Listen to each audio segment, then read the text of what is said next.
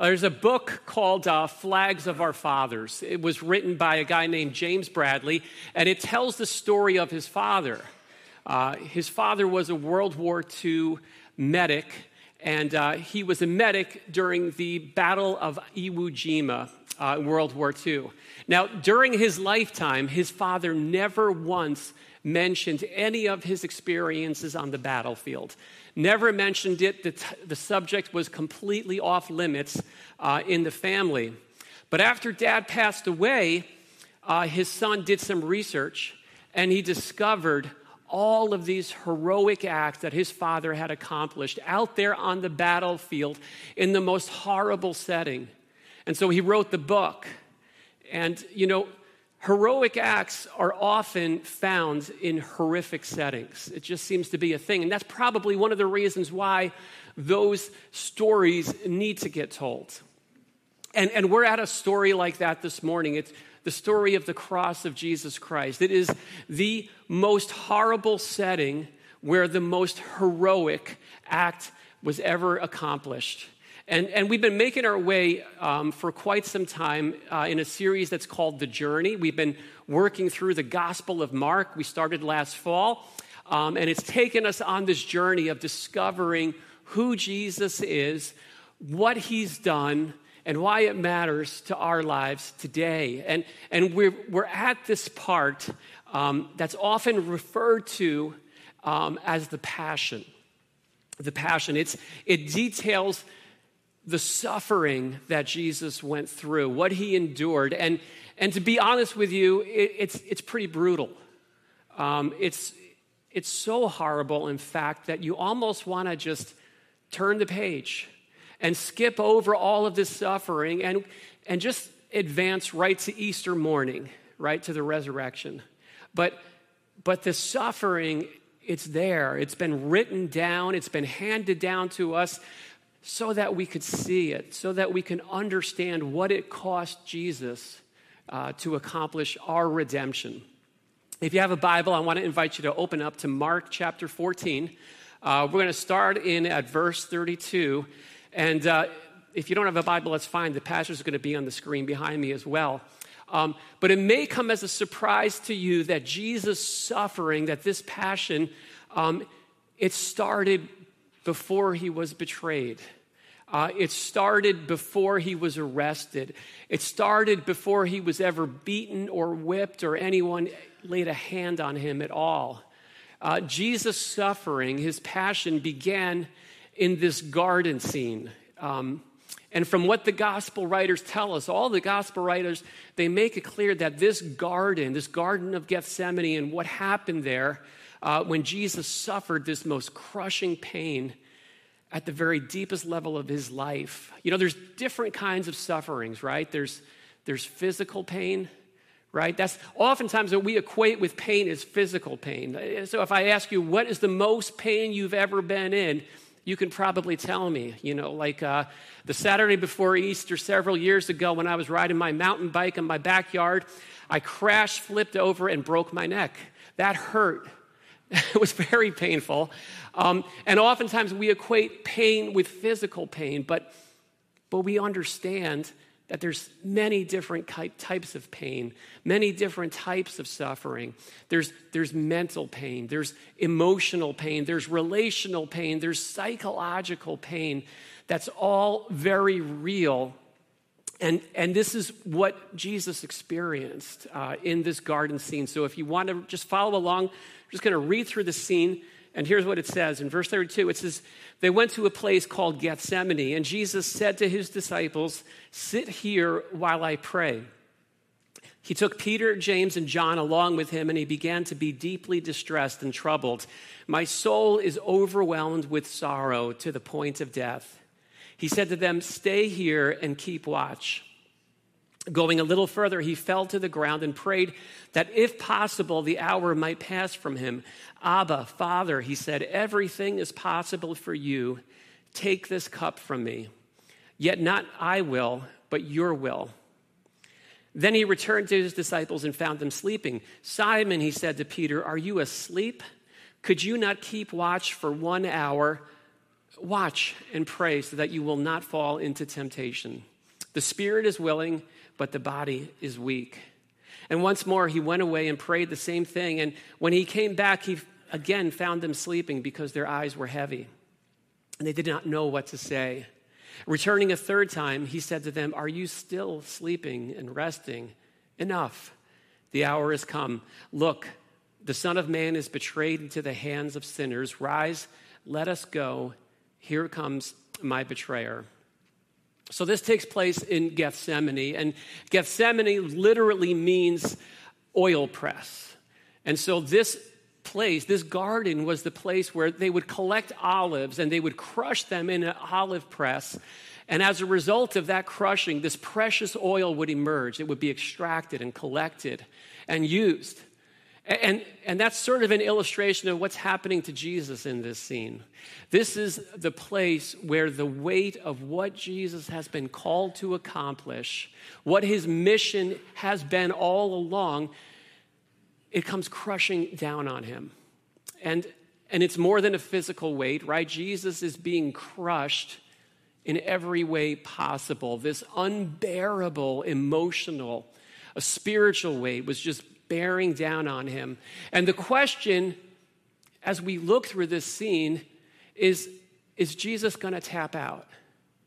Will he tap out? Because the option at this point is still there. It's like on Interstate 287, when you're getting near to the Tappan Zee Bridge, and when you hit Tarrytown, you see the sign. It says, "Last exit before the bridge," right? Once you pass that exit, that Tarrytown exit, the choice has been made for you. You are going to end up on the other side of the Hudson River, one way or the other. Gethsemane, this was Jesus' last chance to exit before the cross. After this, there'd be no turning back. And here in this garden, we see Jesus in three different scenes, in three different ways. We see him writhing in pain, we see him wrestling in prayer, and we see him resolving to do the Father's will. And so the first scene is one of Jesus writhing in pain. He is in a state of emotional agony. It says he began to be greatly distressed and troubled. And he tells his disciples, his closest companions, "My soul is sorrowful, even to the point of death." It's hard to fathom that Jesus is in critical condition. This stress and this pressure is just overwhelming him, even to the point of death, that it's so bad that he wonders if he's even going to make it to the cross. He's wondering if he's going to just die right there in the garden because his soul is that distressed. It feels like that may actually happen. And maybe it's worth making the point this morning that the agony that's expressed in this passage, it's actual. It's for real. You know, sometimes when we get to passages like this, we can blow them off. We can assume that there's some kind of asterisk attached to the pain that Jesus suffered because he can't be in real agony. After all, he's God, right? And so, just like when we read about Jesus getting hungry or getting tired, he couldn't have really gotten hungry. He couldn't have really gotten tired because he's God. No, his agony is actual. His divinity did not give him some kind of hall pass out of humanity, right? The whole point of Jesus' humanity is that he really did suffer as one of us, fully human. And that means it's just like you and just like me. He experienced that. And he put all of his divine privileges on the shelf. He lived dependent on the Heavenly Father. And in this scene, we see him in the middle of the most dreadful day of his life. The Greek word for distressed, it could be translated horror-struck. That's where he's at. He is terrified, absolutely dreading what's waiting him. He says, "My soul is deeply grieved." The Greek word implies this intense mental distress, pushing in from all sides, sort of like crushing a soda can in your hands. Luke adds that he's actually sweating drops of blood, which is an actual medical condition. It can happen when someone's under that intense of a pressure and stress. This is where Jesus is at. I was only able to watch this movie once, but I don't think I'll ever forget that opening D-Day scene from the movie Saving Private Ryan. If you remember that, if you've seen that. In my mind, as I recall, the U.S. landing crafts are moving towards the shores of Normandy, right? And the soldiers are there in the boat. They're waiting in silence. They can't see over the walls, but they know what's going to happen next. The front door of that boat is going to drop open, and they're going to exit directly into overwhelming enemy artillery aimed right at them. And as they're waiting there for that door to drop open, the dread is thick. It's overwhelming. The soldiers are trembling. They're crying. They're getting sick. That's Jesus in Gethsemane. That door is about to drop open, and this is where he's at. So Jesus is writhing, but he doesn't just stay there. He also wrestles. He brings his life before the Father in prayer. And the content of this prayer it's kind of shocking, isn't it? If you kind of think about it, he really prays a gut-level, honest prayer. He addresses God in the most intimate way. He says, Abba, Father, right? That word Abba, the closest English translation is daddy. He's talking very personally to his heavenly Father. And then he calls on the omnipotence of his Father. He says, all things are possible for you.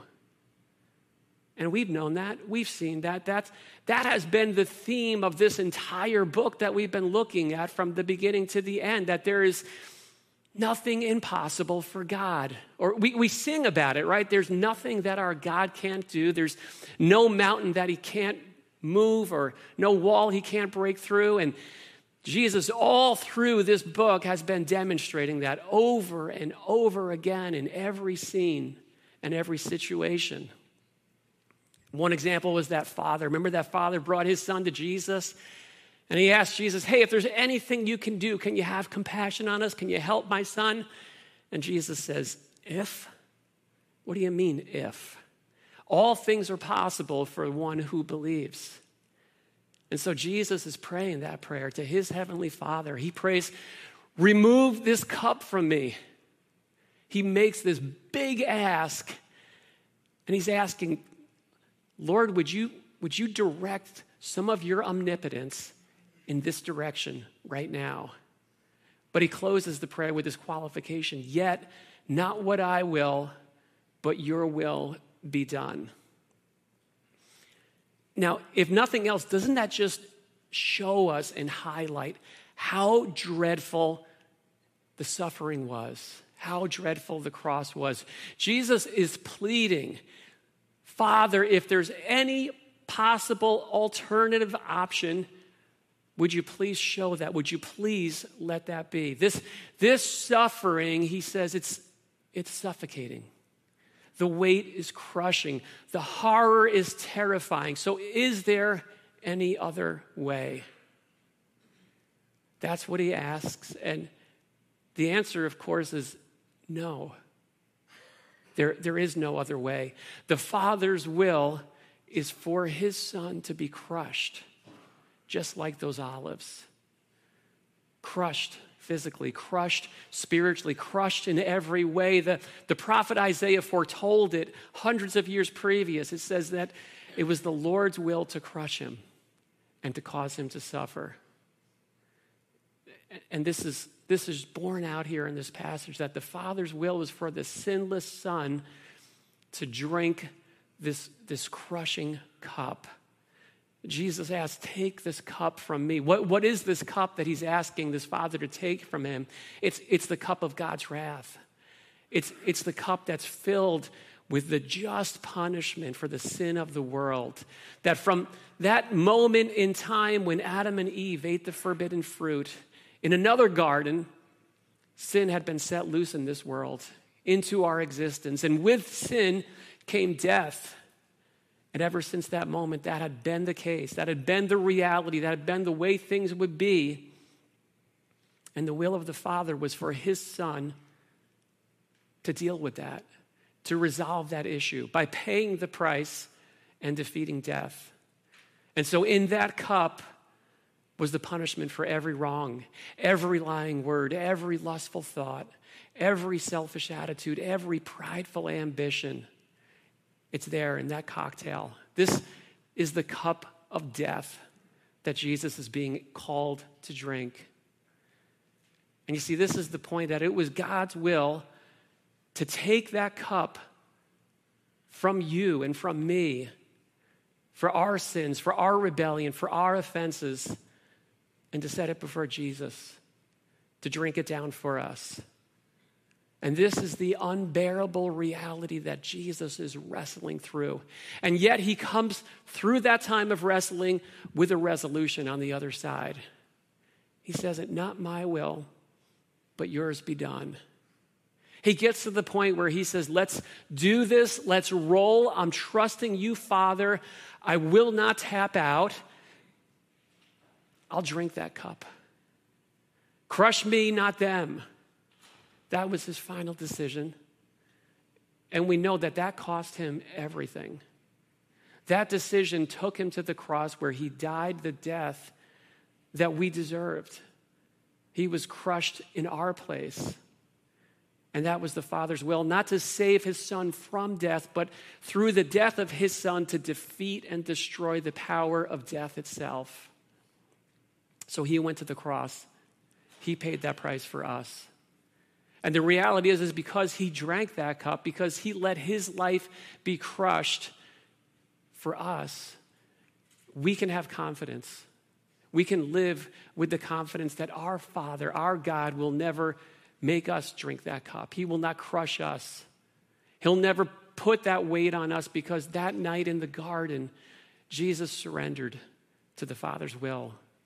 He resolved. He refused to tap out, and he said, "I'll go willingly, and I'll let my body break." So his pain is our gain. And that's what this is all about. It's what we call the gospel, trusting that Jesus paid the price in full when he suffered, when he died, when he gave his life as that sacrifice on the cross, that everything that had to be done was done and accomplished on the cross. It's trusting, it's believing that what he did, he didn't just do in some kind of vague, abstract way, but he did it for you personally, for me personally, that his sacrifice accomplished our forgiveness. Or as we sing, we're forgiven because he was forsaken. We're accepted because he was condemned. That price, what it cost him to accomplish that salvation, it may be something that our minds will never fully fathom. We may never comprehend how much it cost. But Jesus' heroic actions in this horrific scene in Gethsemane, it gives us a clue. And so we respond to that. And that's kind of what we're doing here this morning as we kind of segue into a time of celebrating baptism. That this is an incredibly vivid illustration of that reality, of that personal decision that says that what Jesus did, that was for me personally, that I receive what he did. When he died, he was raised. That action that's illustrated through going down in the water, coming up, just like Jesus went into the grave and came out, that's the defining moment in the journey of faith. That what happened to him applies to me. And he pours out that grace. He pours it out to people like you and me, just like he poured it out to his disciples who were sleeping there, who had nothing to offer him at his time of incredible need.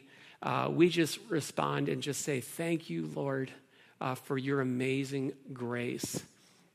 And so we're going to transition. I hope that kind of sets up what it is that we're doing through this time of baptisms. I'm going to pray. I'm going to ask the worship team to come back up. And then we're going to just prepare for our time of baptism together. And you'll be hearing a little bit more from some of the people here. So let's pray together. Lord, thank you so much, Lord, for your suffering. Lord, it breaks our heart to realize what it cost you. It breaks our heart to know that there was no other way because there was nothing we could ever do, Lord, that would pay that ransom price. It took nothing less than you, and yet you did it. We thank you for your amazing love, for your incredible grace, and the way that you are continuing to pour that out on people's lives. We just ask, Lord, that you would just continue to lead our time together, Lord, as these different people come into the waters of baptism. May this just be a great time of celebrating you, of, Lord, just recognizing and illustrating the way that you are at work in such incredible ways. In Jesus' name, amen. Would you stand with us?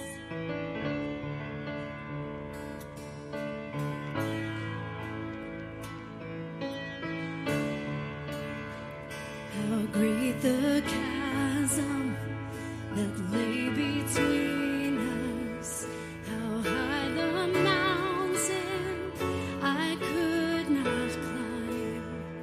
In desperation, I turned to heaven.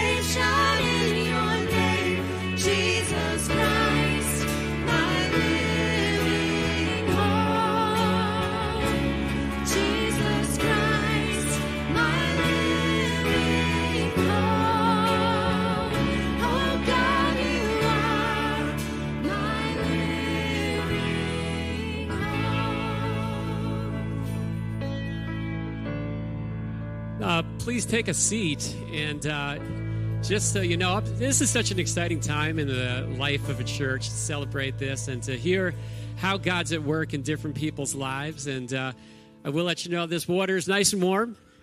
I think it's, hang on, I'm going to check right here. We got the temperature. Wow, it's 105 degrees in here. So it's like a hot tub. And so I'm not in a hurry to get out. But Michelle, why don't you come up and, I'm going to hand the mic to you. Good morning, everybody. If you were here last week, you heard my story of how I came to be at Lakeview. But what you didn't hear was how it saved me by bringing me back to Christ. My life was in crisis. I was angry at God for the mess my life had become. I prayed, but I prayed for others to change. I prayed that God would change them, but what I didn't realize was that I was the one who needed to change. I started serving with the Cafe Lakeview team, and it felt good, and it gave me something else to focus on besides the mess my life had become. Then I started going to the fitness class on Tuesday nights, which is a ministry I fell in love with and have plans to pursue further.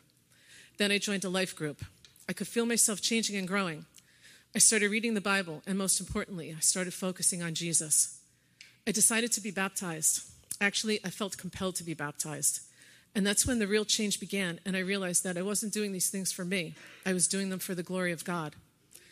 I struggled with the conclusion of my testimony, but that's when I studied with the conclusion of my testimony for a while, and that's when I realized that there is no conclusion.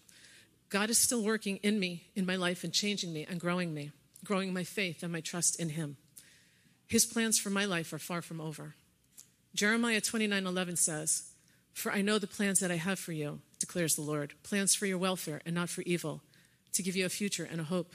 And my hope is in Jesus."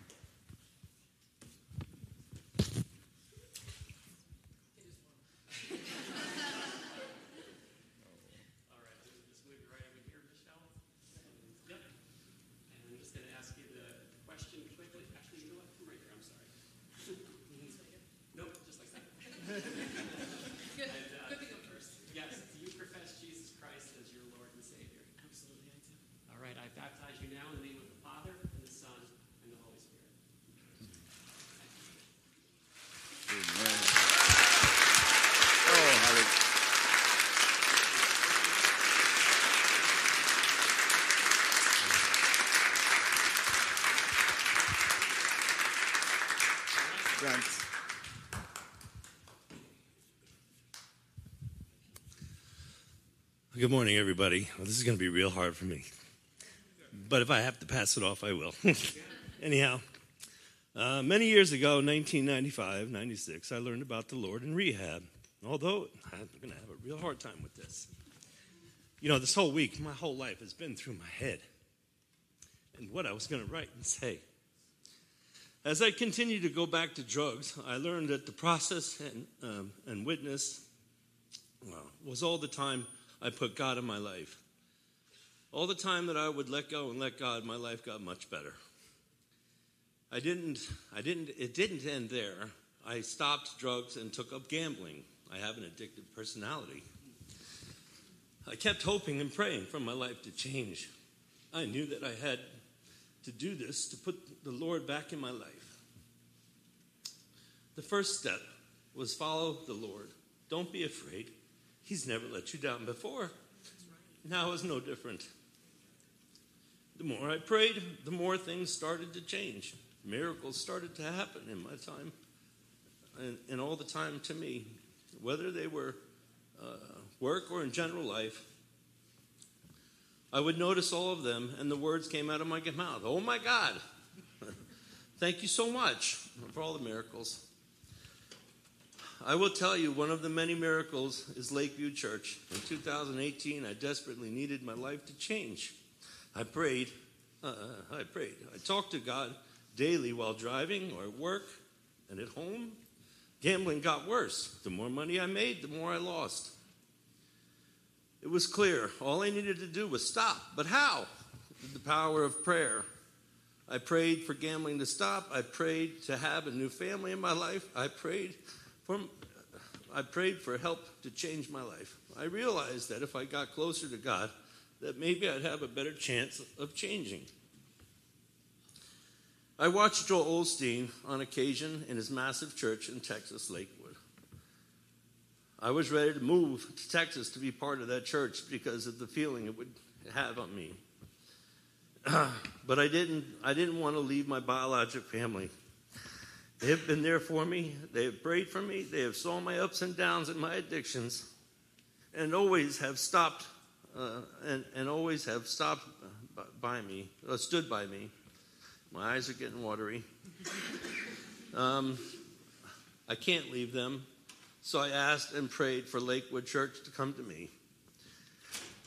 I did try another church, but the feeling wasn't there. Then 2020, I saw the sign for Lakeview Community Church. Could this be another sign?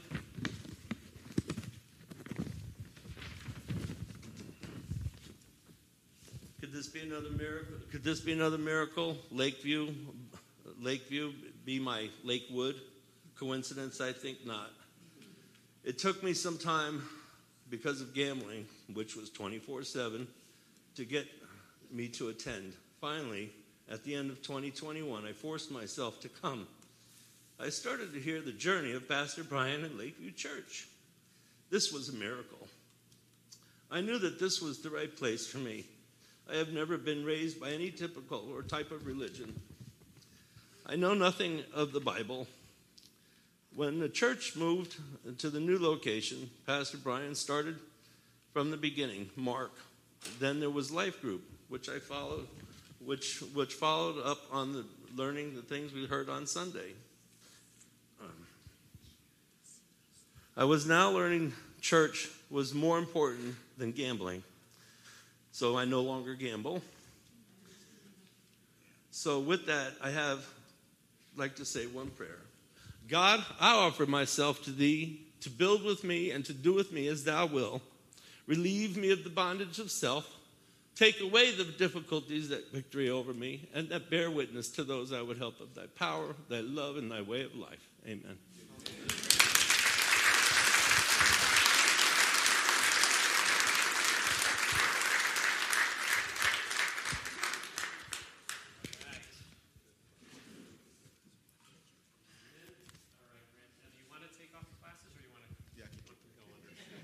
They can. It's fine with me either way.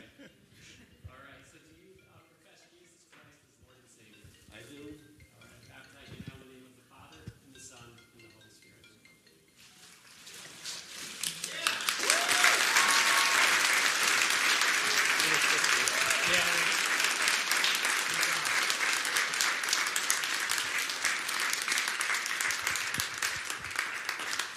And happy birthday to Grant, too.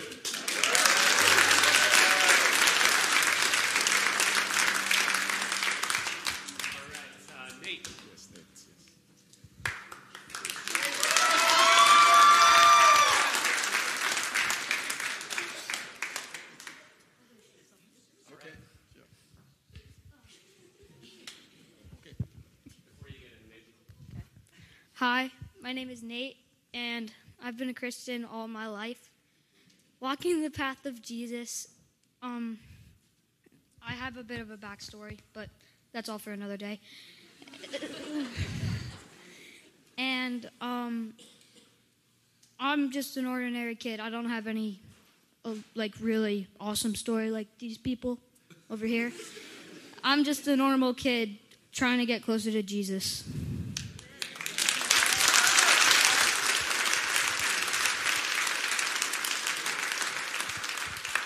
And isn't that the best story of all, right? I love that.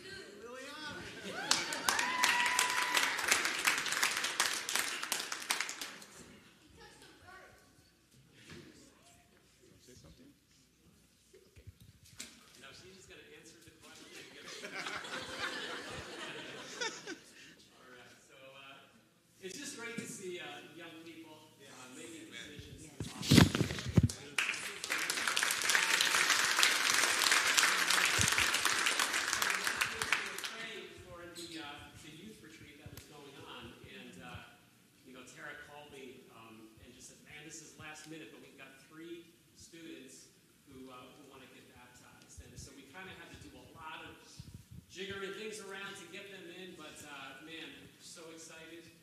Lily's been part of this church. I've seen her running around whatever building we've been in, whether it's the high school or the center here for years. And so you're a part of this family. It's a thrill to be able to have you at this point. And so Lily, do you profess faith in Jesus Christ as your Lord and Savior? Okay, and I baptize you now in the name of the Father. And let's spin her around too. The Father, the Son, and the Holy Spirit.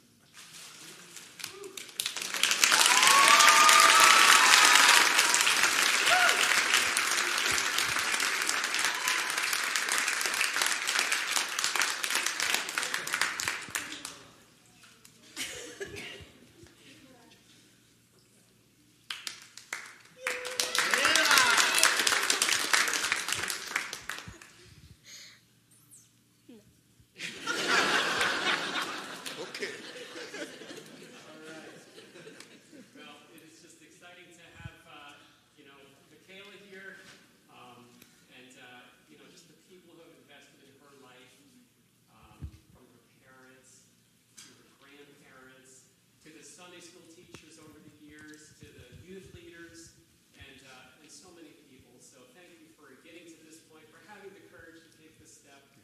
We know that the Holy Spirit is at work in your life in powerful ways, and this is just one of many defining moments to come. So, Michaela, do you profess faith in Jesus Christ as your Lord and Savior? Yes. Okay, I baptize you now in the name of the Father, and the Son, and the Holy Spirit.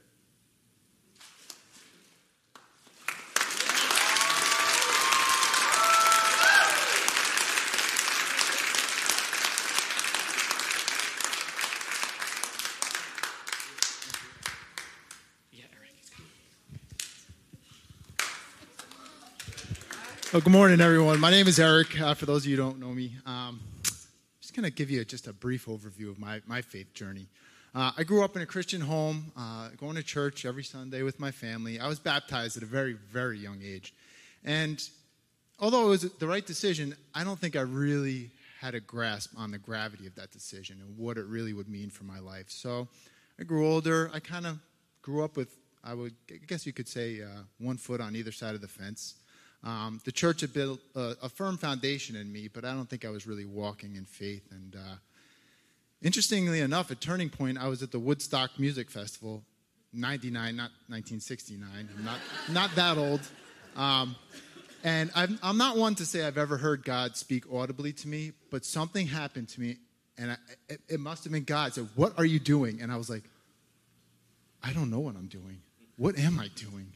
And that was the turning point for me. Everything changed after that. I mean, 2.5, 3 years later, we started Lakeview. I have to give a lot of credit to my beautiful wife. I met her in that time frame, and my faith developed. And, over the years of seeing people get baptized at Lakeview, God was kind of tugging on my heartstrings, saying, do it again. And I really wanted to publicly profess my faith, my dedication to Jesus, my love for him. Do it as an adult with the full knowledge and grasp of what that really means. And why I haven't done it up until this point, I don't know, but no better time than the present, so here I am.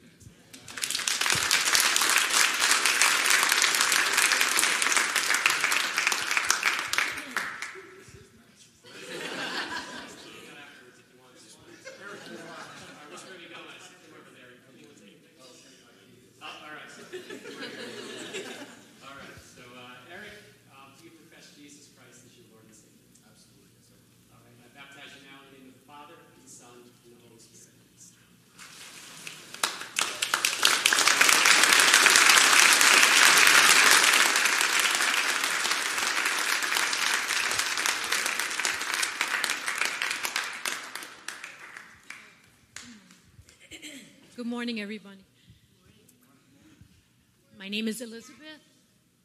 I did not grow up in a Christian home, but I was blessed to have a grandmother who worshiped the Lord Jesus Christ. Now, as an adult, I remember hearing her sing hymns while cooking and observing her while she prayed on her knees. She would take every opportunity to remind me how God created the universe and the beauty of everything in it. I mean, really, everything. We go food shopping, and she'd say how beautiful this head of lettuce is. And she always gave God thanks for everything. Serving Christ and sharing the Bible with others brought her much joy. So it all started with her quoting to me John 3:16. For God so loved the world that he gave his one and only Son, that whoever believes in him shall not perish but have eternal life. There was also a church in my neighborhood in the Bronx named John 3:16. I passed that church often, but never made a connection with what my grandmother had repeated to me over and over, or ever took the time to enter the church. As I grew older, I became focused in my day-to-day life and struggles. Did not think about God unless something terrible was happening to me, or if I wanted something. I became absorbed in my own life and did not think about my sinful behavior. Today, I am blessed with a loving and supporting family. Little did I know that my son Joey would gently nudge me into the path leading to Jesus Christ. Joey's genuine compassion to help others and innocence towards life always brings me back to the peaceful visits with my grandmother. And as a result, I purchased the Bible and spent all of my free time studying the Word of God. Psalms 25:5. Lead me into your truth and teach me, for you are the God of my salvation. For you I wait all the day long. Today I would like to repent for my sinful behavior and ask Jesus to extend his grace, request a renewed heart, mind, and spirit, as quoted in the Apostle Paul's letter to the Ephesians 4:20-24. But that is not the way you learned Christ, assuming that you have heard about him and were taught in him, as the truth is in Jesus. To put off your old self, which belongs to your former manner of life and is corrupt through deceitful desires, and to be renewed in the spirit of your minds, and to put on the new self created after the likeness of God in true righteousness and holiness. Glory be to God.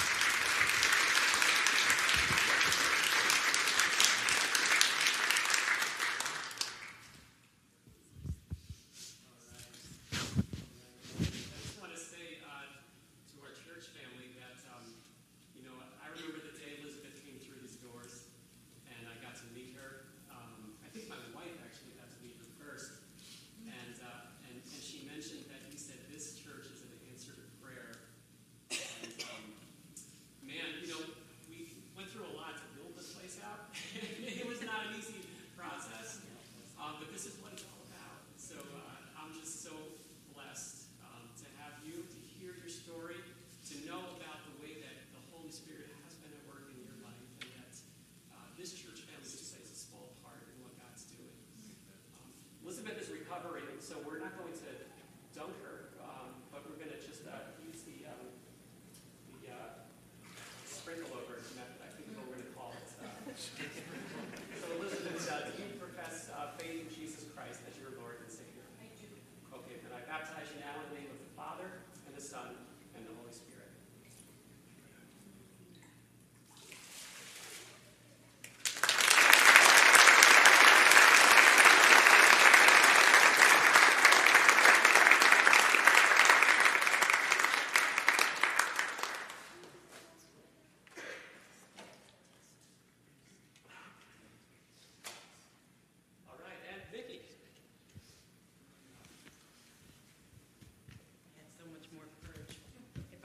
Christ. My name is Mickey. My husband and I have been coming to Lakeview for about 2 months now. Until today, I have never been baptized, although I have known about and believed in Jesus Christ since I was a child, because my parents took me to church weekly. Later, as an adult, I used to be the person who would say, I don't need to go to church, I talk to God every day.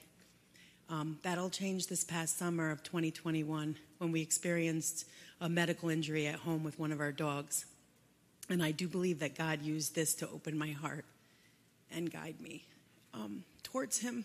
Within a couple weeks, I began to feel the overwhelming desire to seek his word. I couldn't get enough truth, and his word seemed to make so much more sense. So I began reading his word in the Bible daily, watching Trinity broadcasting on Sundays, and then I just realized that I needed more, and most of the things that I'd learned as an adult, like regarding spirituality, were not truth. And we started attending a church nearby. However, I needed more fellowship and more of a community church, and then we found Lakeview, and I am here today and excited to publicly profess my life to Jesus.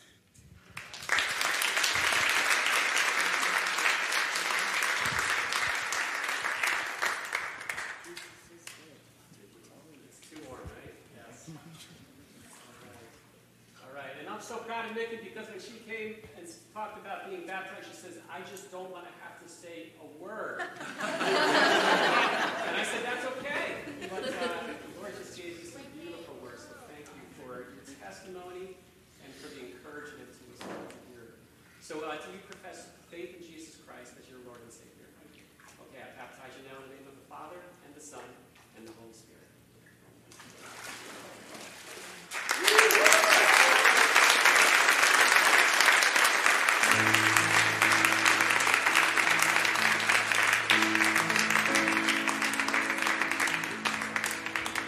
Stand and let's just respond to that.